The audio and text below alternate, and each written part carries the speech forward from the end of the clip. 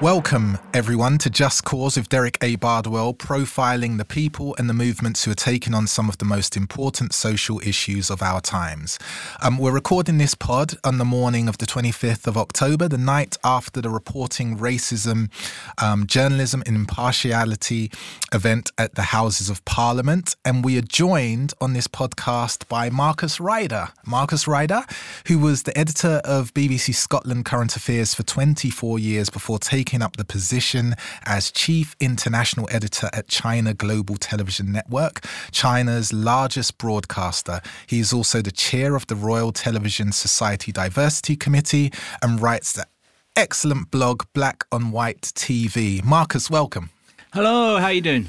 Been a long time. Haven't seen you. It's been a long time. Thanks for coming on the pod. I really appreciate it. First, last night's event, Reporting Racism. Tell us a little bit more about the event which you organised, who was there, and just some of the findings from that particular event. Well, importantly, it was, even though I helped initiate it and what have you, it was RaceBeat and Runnymede Trust that organised it. RaceBeat being a collection of journalists of colour, which is an absolutely brilliant organisation, and Runnymede Trust, that really needs no introduction. So, and it was hosted by Dawn Butler, the Shadow Minister for Equalities and Women. And so it was fabulous. We got it done in just 2 weeks from just a tweet. I suggested that we needed to do this, and then the response was absolutely brilliant. And the panel who came on board were great. You had Kerry Thomas, who was the ex-editor of the Today programme and ex-editor of Panorama. So that was great. You had Akil Ahmed, who was head of multicultural programming at Channel 4 and was then head of religion at BBC. You had Mukti Campion, who is an amazing radio producer who, I think it was 15 years ago, wrote a groundbreaking academic work called Look Who's Talking. And that was about diversity in the media. And what's really sad is that it could have been written yesterday. So she was able to give us the long view. You had, Maya Goodfellow, who is a brilliant author and journalist, and you had Yasmin Alabai-Brown, the, well-known columnist. I'm just worried that I'm missing somebody out. If I am, they'll come to me. I've got a little bit of jet lag. But what was fantastic was that you had practitioners that weren't just talking about the theory. They were talking about how difficult it is, and with first-hand experience of grappling with complaints procedures, with actually how you do report racism, how you oversee your staff, how you actually report racism yourself, the editorial, the nutty, real gritty issues when you're reporting and impartiality. So it was really good, because you find that sometimes it's incredibly easy to talk about these things in theory, but when you've actually been at the coalface and you've actually had to grapple with some of these issues, it gives you a different perspective. So it was amazing that we had those people there. And the audience was also great, because so many of them were either academics or practitioners and had really good event. I mean, we're talking about diversity in the media, and you had just remarked there that there was Look Who's Talking. The report came out 24 years ago, and things haven't changed. And you've been in the media for a long period of time, trying to affect change for a long period of time. Why would you say there hasn't been that level of progression over the last few years in terms of diversity in the media? I think there's been ebbs and flows. I think it would be wrong to say that it's static, even though Mukti's paper felt like it could have been written yesterday. Yeah. But the fact of the matter is there has been change. But it's not a simple linear narrative progression. So when I first got into the media, I was a teenager, and you had black film collectives like Black Audio Collective, you had Chedo, and that had great funding by the then GLC. And so you did get those alternative voices. And then when the GLC went, that funding went. So then it's about that source of money. You then also looked at, you had Afro-Caribbean Unit, you had the Voice newspaper, so you had a great journalists who were working at the Voice, and then you also had journalists that were being trained at the Voice, and the Voice and New Nation acting as a pipeline to other parts of the media as well. So unfortunately, in some ways, it's gone backwards because you don't have the Voice, you don't have Chedo Film Collective, but in other ways, you could say, well, they died due to the fact that you were starting to get those stories into the mainstream. So it's not a simple one of saying that there hasn't been any progress. I would say there's been change, and some of that change might be positive and some of that change might be negative, but there's definitely been change, and it's recognizing what that change has been so that we can actually get progress. Is the change that's needed part of that to do with leadership? Because obviously you would have had some, I worked at The Voice as well, and you had some great people that, worked at The Voice and then went into mainstream institutions. The degree to which anyone or people of colour in high-powered positions in those institutions, has that changed in the last 20 years? Has that level of really strong independence that we saw 20 years ago translated into leadership into our mainstream structures? I think that it's not about leadership per se. I think it's maybe I'm splitting hairs, right? It's about money. So The Voice was able to do what it did because it was financially viable. It paid the journalists, and it was able to pay the journalists because it got advertising, and it got revenue from advertising, got revenue from actually selling the paper. And so if there's an economic model that works, then you can sustain brilliant, diverse journalism. And same way I mentioned Chedo and other Black and Asian film collectives before, and it was all about funding. They were financially viable. And so it's how do we make sure that whatever model we have, whether that's through the license fee, through the BBC, whether that's through private money, such as The Voice, how is that funded? I'll give a quick example. So I worked in Scotland for a while, and the Scottish government at one point decided that it was going to try and save money by putting all of its adverts online. I can't remember what year this was, but it was in the kind of 2010 maybe, something like that. That one thing of trying to save money almost crippled the Scottish, or looked like it was going to cripple the Scottish newspaper industry, because they get so much of their revenue from government advertising, So as such, we need to make sure that the government, so that wouldn't be anything to do with leadership.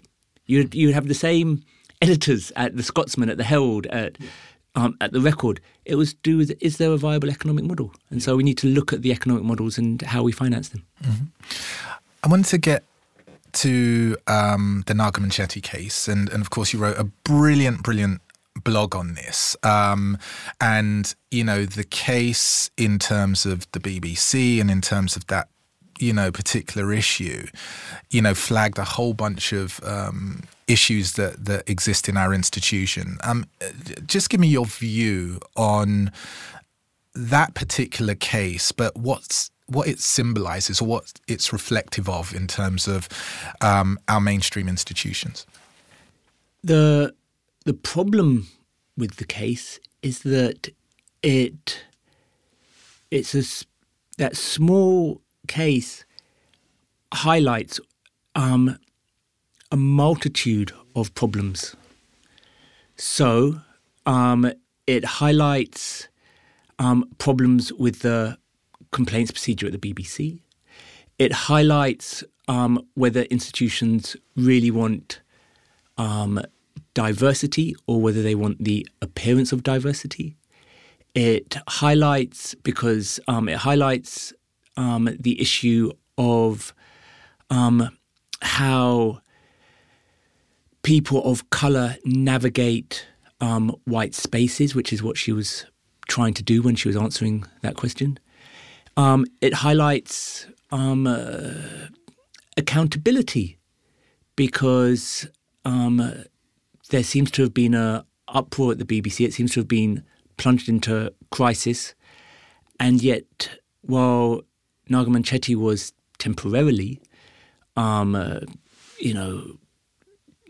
chastised or she was, there was a finding against her,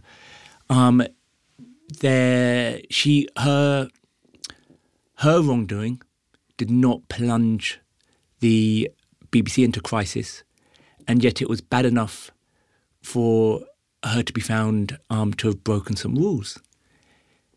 And yet the editorial, the executive complaints unit, the executive committee, possibly even the BBC board, but I'm not sure about that, they have taken actions which have plunged the entire corporation into crisis. And yet no one individual, or even group, seems to have been chastised or punished in any way. And so it also brings up issues of accountability as well. I mean, what should happen next in terms of solutions? What would be your view on what the BBC and like-minded institutions do to really start to tackle this? Because it was clear that there, in terms of accountability, but also in terms of no one really understanding what was going on here. What would you say could be done in the future that would be better? Okay. So the immediate thing that needs to be done is we need to make sure that we restore confidence in the BBC. The BBC I live in China, and the BBC has got an amazing reputation. It is possibly the best export that Britain has. And so we need to make sure that we restore confidence in the BBC. It is a brilliant institution. And the way you do that when you do something wrong is for the BBC to explain what it did wrong and how it would make sure that it didn't happen again, and for there to be some level of accountability. So that's the first thing that has to happen. On the small micro level of the actual incident itself, we need to find ways to restore accountability in the BBC and restore confidence that people have in the accountability of the BBC.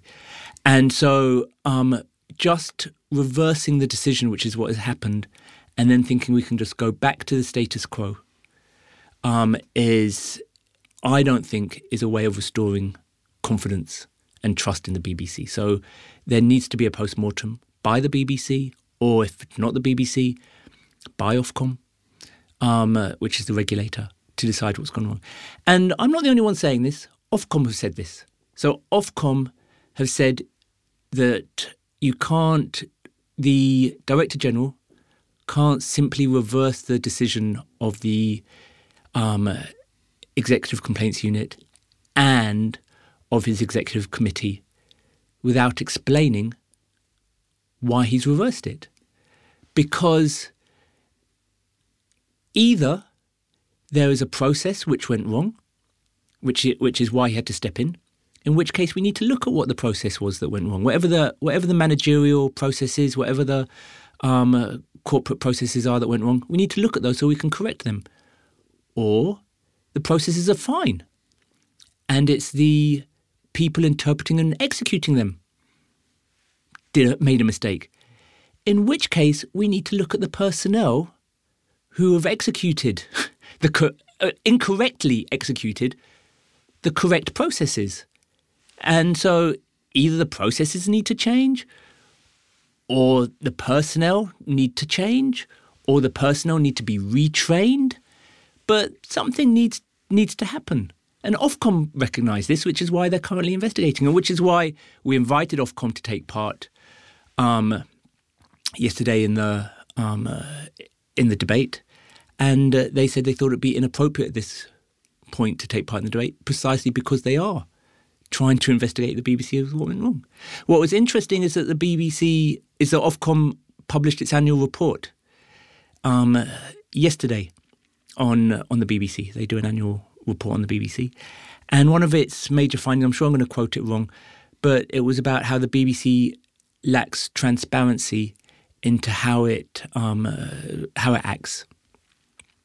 And what exemplified that, or what illustrated that, was that Runnymede Trust, in organising the event yesterday, they invited every single one of the executive committee, because they knew that we'd be talking about the executive committee, the BBC executive committee. They invited every single member of the executive committee to take part. And not only did they not take part, but they didn't even bother to respond to the Runnymede Trust. And we know that, and Runnymede Trust know that the executive committee received the invites, because you could say, well, maybe they didn't receive them. But we know that they received them because they received an email from a relatively high senior member of the BBC, a person of colour, saying, why have you invited the executive committee and not me? All right? And so I was slightly vexed. And so that meant that, and we hadn't sent this person the email, and so that meant the executive committee must have received the invites. They must have then discussed the invites with the person of colour, the relatively senior person of colour. And yet they still didn't respond to Runnymede Trust, even just to politely decline. So that, and I don't think Runnymede Trust took it personally, but it illustrates the very point that Ofcom is making about the lack of transparency and accountability that the BBC feels it owes owes people, because at the very least, I think, Runnymede Trust, it's one thing if I invite them. I mean, who am I? I'm one person. It's even one thing if RaceBeats invites them. Even though RaceBeat is a brilliant organisation, it's a relatively new, young organisation. It's been going less than a year. But Runnymede Trust has been going decades. It's 50 years. Yeah. It's a serious part of the establishment. So it just seemed bizarre to me. I mean, like properly bizarre behaviour not to respond to Runnymede Trust. Now, Marcus, you've been campaigning to increase representation of women, disabled people and ethnic minorities in film and television. What are, I guess, some of the key facts and stats in terms of lack of diversity? And what do you feel, therefore, is the impact of this in terms of what we see? Key stats, there's just too many to mention. So if you look at number of programs which are directed by women in prime time, number of directors, you're getting, I think it's something like 20% of programs in prime time are directed by women. If you look at just the overall work, when you look at the number of black people directing programs, you're talking in prime time, you're talking about 1%, sometimes at best 2%. If you're looking at disabled people, depending on how you define disabled, but if you're actually looking at visibly disabled, you're talking about within the film industry, so it's different from television, but if you're looking at the film industry, you're talking about 0.3%. When we talk about the male gaze, 80% of what you're watching on television is literally through the male gaze. How on earth am I going to be able to understand the world and the values and what it's like to be a disabled person if they're not even directing. It's 0.3%. It's, I'm just not, I'm not going to understand what the world is like. And same way when it comes to all those different groups. And it comes down fundamentally to a human rights issue. We have to, fundamental to human rights is the right to speech, is freedom of speech. And freedom of speech is meaningless if you're not given access to the platform to be heard. And so if you're not, so therefore, fundamentally, it's a freedom of speech issue. Tell me a little bit more about the campaign. I know you've been working with the likes of Lenny Henry, Adrian Lester and others to try and diversify. Could you tell or detail some of the campaign, some of the activities and what you are proposing as a solution to some of these issues? Yeah, I think it'd be too grand to call it, to even give it a singular as a campaign, I wish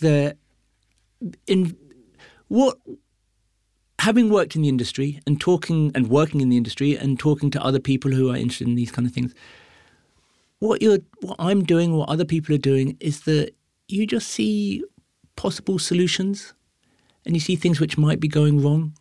And so what you're doing is you're just trying to highlight that to people in positions of power and saying things might be better if we did this, things might be better if we did that. So, and you do get some victories. And so, for example, going back to the idea of it being about finance, local newspapers are really struggling, and local newspapers are fundamental to British democracy. What is happening for your local MP, keeping your local MP accountable to the electorate. Local newspapers are fundamental to that. If you do away with local newspapers, you are weakening the foundations, one of the basic foundations of democracy.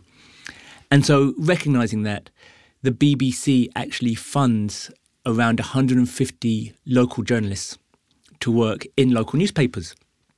So that's great. It's, but all the arguments for them doing that with regards to local journalism apply to BAME press, because BAME disproportionately, we vote less, we engage less with the whole electoral process, not just in voting, but going to local councils and understanding what's happening with planning permission and what have you. We engage less. And so it's really important that we have a press, that we have journalism that actually does that for us. So I said for all those issues, the funding that the BBC gives to local journalism, they should give that to The Voice, they should give that to Eastern Eye, they should give that to, Black Ballad, they should give that to a multitude of BAME publications. And I proposed that in February and, October. And last week, they've changed their policy. And so that works. So it wasn't, it's, as I said, it's not a singular campaign. But it's a huge win. It's a massive win. Yeah. It's a massive win because what it hopefully means is that you talk to any of these publications, and if they have a journalist for free who will be able to report on, you would not be able to. So if you want to have a court reporter, The Voice can't, or Eastern Eye can't afford to send somebody to sit in court all day, but this is what this person can do now. Mm-hmm. So it's absolutely brilliant. I mean, I'm over the moon. I got the email. I was in Beijing. I got the email, and I jumped out of bed, and my wife was like, "Don't wake up the boy," But yeah, so it is a massive win. At the same time, there are other things that we're pushing for. So. The film industry has been able to grow massively and increase its staff massively generally due to tax breaks. Again, it's about the finance. Okay. See how we have a theme coming here? It's about the finance. And so we're saying, well, if it's grown the labour force of the film industry this much, what if we actually gave a financial incentive by giving tax breaks for if you employ more women or if you employ more disabled people? You know, maybe a film would be, you can get tax break in a film that wouldn't have been greenlit before. It will be greenlit now because financially it's more viable if you have a woman scriptwriter or a black director of photography, you know. And so if we can get those tax breaks, that would be great. I know that, you know, Alex Mahone at Channel 4, when she was speaking to the House of Lords, she thinks it's a good idea. Kevin Backhurst from Ofcom, when he was speaking to the Select Committee, he thinks that there's real credibility in this idea in tax breaks. So it's not some kind of fringe, mad idea. There's 3 states in America which are implementing some form of tax breaks, all with different criteria. The French equivalent of the BFI that give out film grants, it's not tax breaks, but they will top up the amount of money they give you if you employ women in certain key roles. And so it's acknowledging that you can, if you say that we'll give you more money, whether that's through the grant we give you or whether that's through a tax break, if you implement certain, you are rewarded for implementing certain diversity criteria. You know, you can see that is happening in different places in the world, and I think it would be great if we did it here. So it's all a number of different things. What we're not fighting for, and I don't know anybody who's fighting for, is trying to fight for more training schemes. Okay. You know, so it's normally tied to some kind of finance, some structural change. And you're talking about so you're talking about directing, script writing, and you know, really where those tax breaks lead to positions where the talent, you know, gets an opportunity to really flourish. Yes, possibly. So, again, a lot of this is modelled with regards to, because as I said, I worked in Scotland for a bit. And so with Scotland, to qualify to be an out-of-London production, they didn't tie it to key roles. What they tied it to, or one of the criteria that they tied it to a number of criteria, but one of the criteria that they tied it to was the percentage of salary spend. Okay? Now, this is really important. So it's not percentage of workforce, not headcount. Because if it was headcount, so if it was 50% of the staff had to be Scottish, what you could do is then just get 50% of your researchers, runners, tea boys, tea ladies being Scottish, and then all those really important roles still being the directors, DOPs, etc., not being Scottish. If you did it, but if you then looked at the salary proportion, if you tried to do that,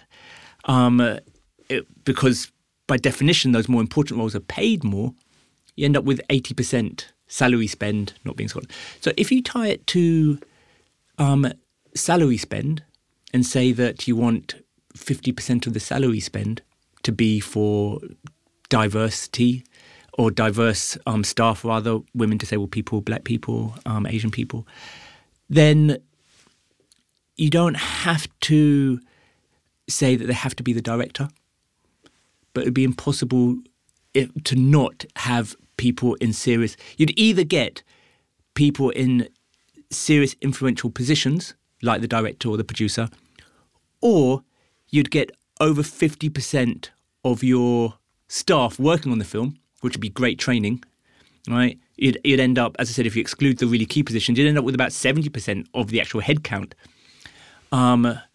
So in that way, so I'm not prescriptive as to how they implement tax breaks. You could do key roles, you could do salary spend. There might be other criteria, but it needs to be really good criteria that would, progress diverse talent. Now, your Black and White TV blog is excellent. It's my required reading every week. I mean, the pressure. The pressure. You got lots of pressure. It was interesting. I think not so long ago, Nicky Morgan proposed, and I don't know how serious this was, but she was talking about the BBC moving to a subscription offer, and I remember reading one of your blogs talking about Netflix and their model, and how, you know, diversity is an asset in terms of their model. I mean, first and foremost, you know, if you could, for our listeners, explain the Netflix model. But do you think that could work for something like the BBC? Okay, so the Netflix model, what they are after is, and the way they get paid is not through advertising, and it's not through trying to maximize the size of their audience. What they're trying to do is maximize the size of their subscriber base. So they're constantly trying to make programs which will they're doing programs which will do two things. Program number one is what will get somebody to subscribe. And then program number two, and sometimes the two things overlap, obviously, is what will keep somebody from not cancelling their subscription. And so it's a bit like, think of it in terms of football. Sorry to use the sport analogy, but it could be any team or any sport. All right. So think of it in terms of football. If what you're trying to do is maximise just eyeballs, then the match that you want to always put on is Man City, Arsenal, right? You want to do the big match constantly, right? Because Arsenal? I'm joking. Whatever. Right? I won't even start. Okay. But you want that big match, because that's the one that most people on average will watch. However, if you want people to subscribe, you want to make sure that you aren't just doing Arsenal, Man City, that you've got the all of the Premier League teams, First Division, Second Division, the Third Division you haven't even heard of, but that person who absolutely loves, I don't know a Third Division name team, so help me out, anybody, you know, whatever. All right? Whatever United, that person will subscribe because they love their team, whereas they won't subscribe if you keep showing Arsenal, Man City. If you're trying to maximise eyeballs, which is what the BBC, ITV are doing, Arsenal, Man City every day. If you're trying to maximise subscription, you need to actually sign up the smaller groups of the Third Division, Second Division, what have you. So that's why. So if you think of the football teams as being different identities within the UK, all of a sudden it's not viable to make that comedy about the Asian guy in Cardiff if you're the BBC, because you're thinking, oh God, I'm going to get such a small audience about the Asian guy in Cardiff. But if you're Netflix, you think, wow, I'm going to get every Asian person in Wales to sign up, and they're going to keep on signing up forever because I've got just this one program.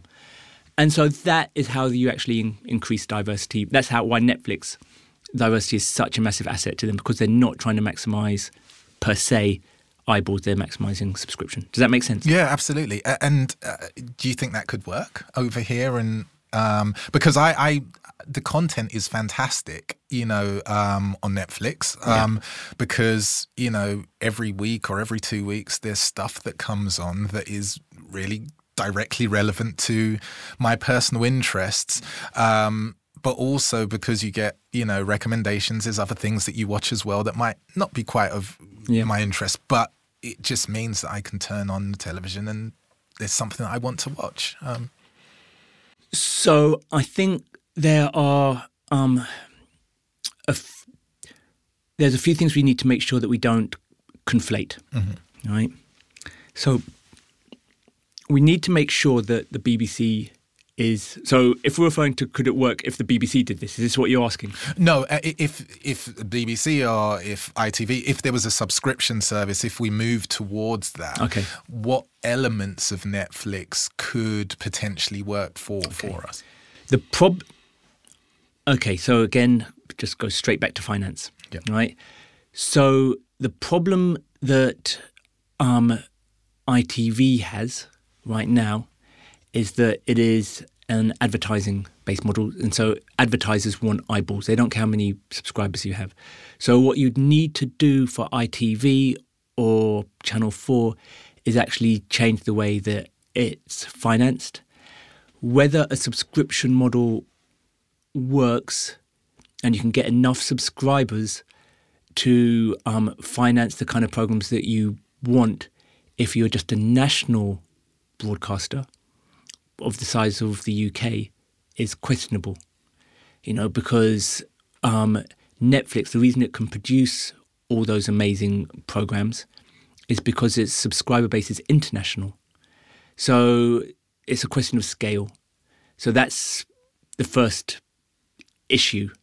So then you would say, well, it could possibly work nationally if you then do BritBox, where you get everything coming together, which is what they're planning on doing. And so that's really interesting. My nervousness about that is, for all its criticism, the BBC is still pretty good. It is a brilliant organisation.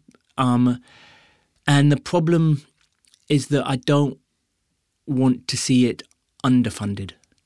If anything, I want to see it funded even better.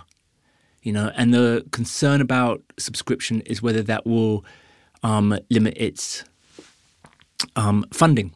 I don't want us to take away funding from it. So what we need to do is that right now, the BBC doesn't need to worry about eyeballs per se. I mean, it's getting its funding. It's got its license fee, right?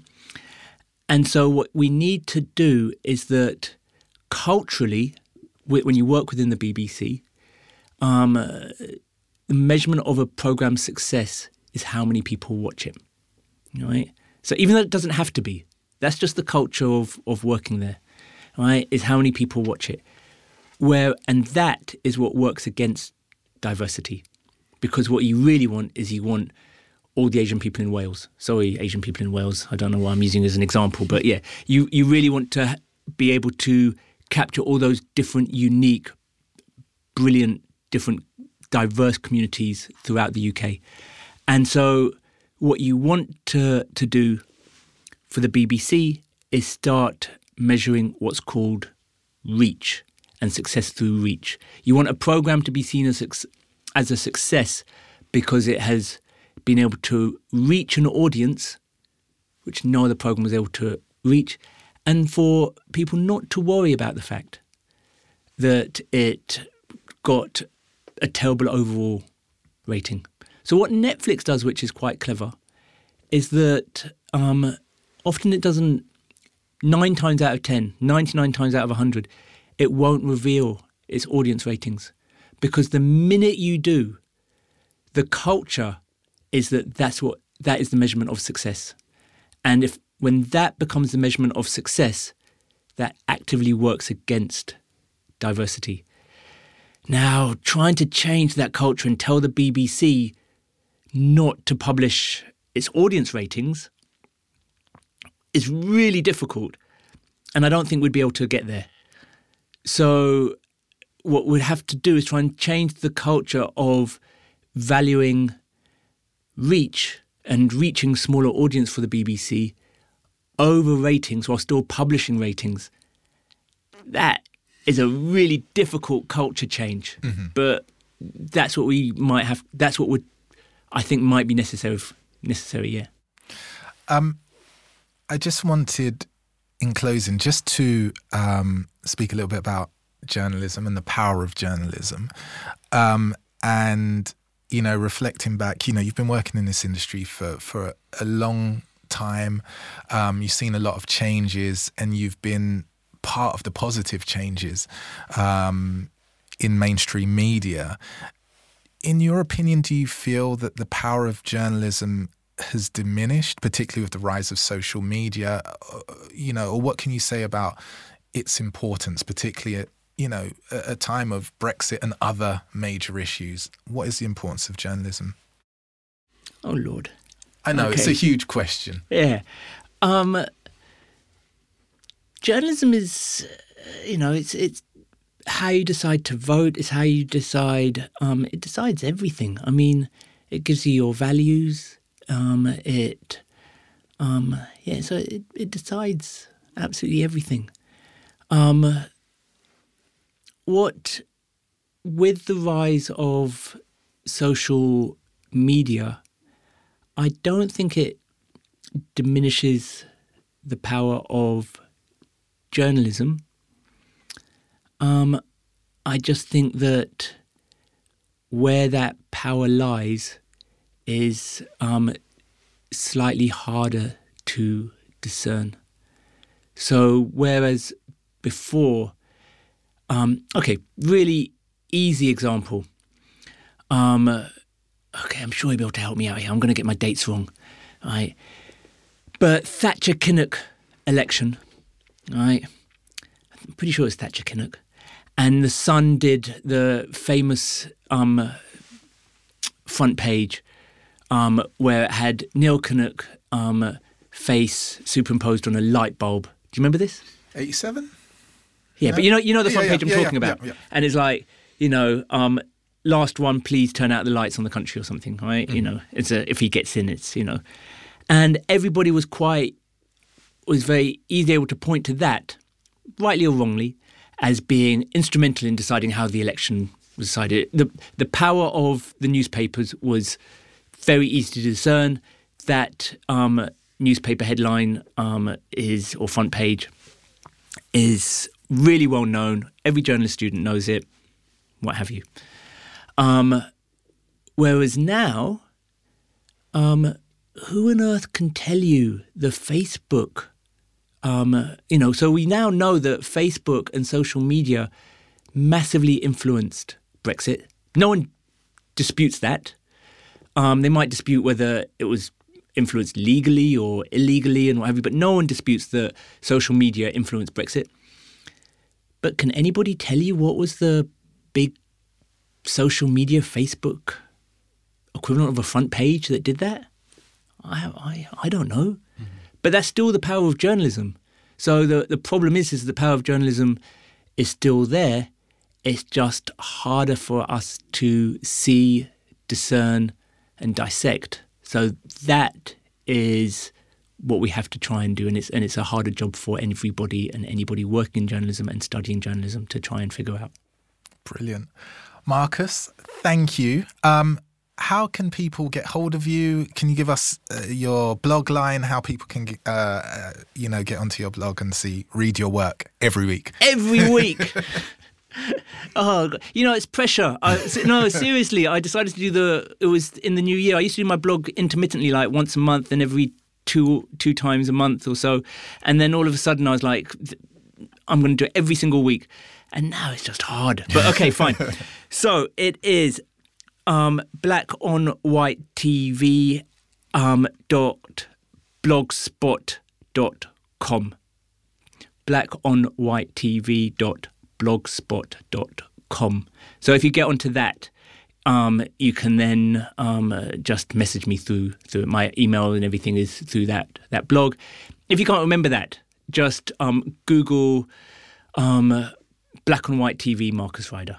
If you Google Black and White TV, you'll get Buster Keaton and Charlie Chaplin thing, so that won't help you. So you have to put Marcus Ryder. Marcus Ryder, Black and White TV, Marcus Ryder. Brilliant. Marcus, thank you. And thank you for listening to Just Cause with Derek A. Bardwell. If you like this pod, please give us a 5-star rating and subscribe. It all helps. And you can reach me on Twitter at Derek A. Bard. And I will see you soon. Thank you.